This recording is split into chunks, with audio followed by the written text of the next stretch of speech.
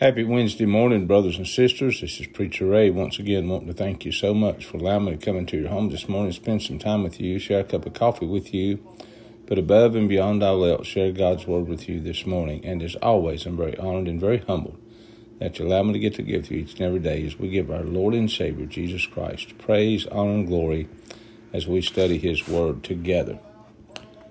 Our body is a temporary house that we occupy before eternity.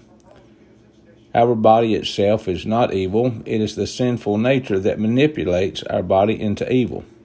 Paul teaches the Corinthians that their bodies are the members of Christ himself in 1 Corinthians chapter 6, verse 15.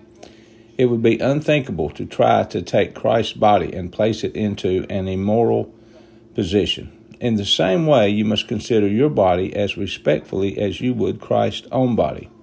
Second, our body is a temple of the Holy Spirit as stated in 1 Corinthians 6:19.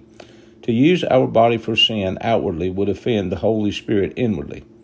Even earthly temples are respected as holy. How much more should you respect a temple where the Holy Spirit is physically present? Finally, Paul says, you were bought at a price as stated in 1 Corinthians chapter 6, verse 20.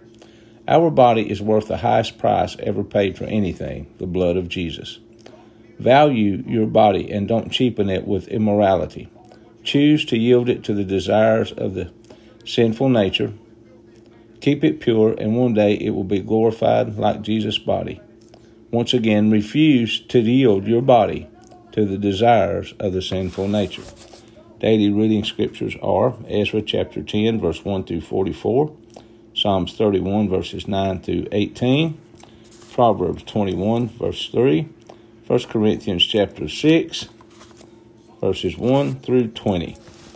Thank you for joining in with me this morning. God bless. Jesus loves you, and I love you. Thank you.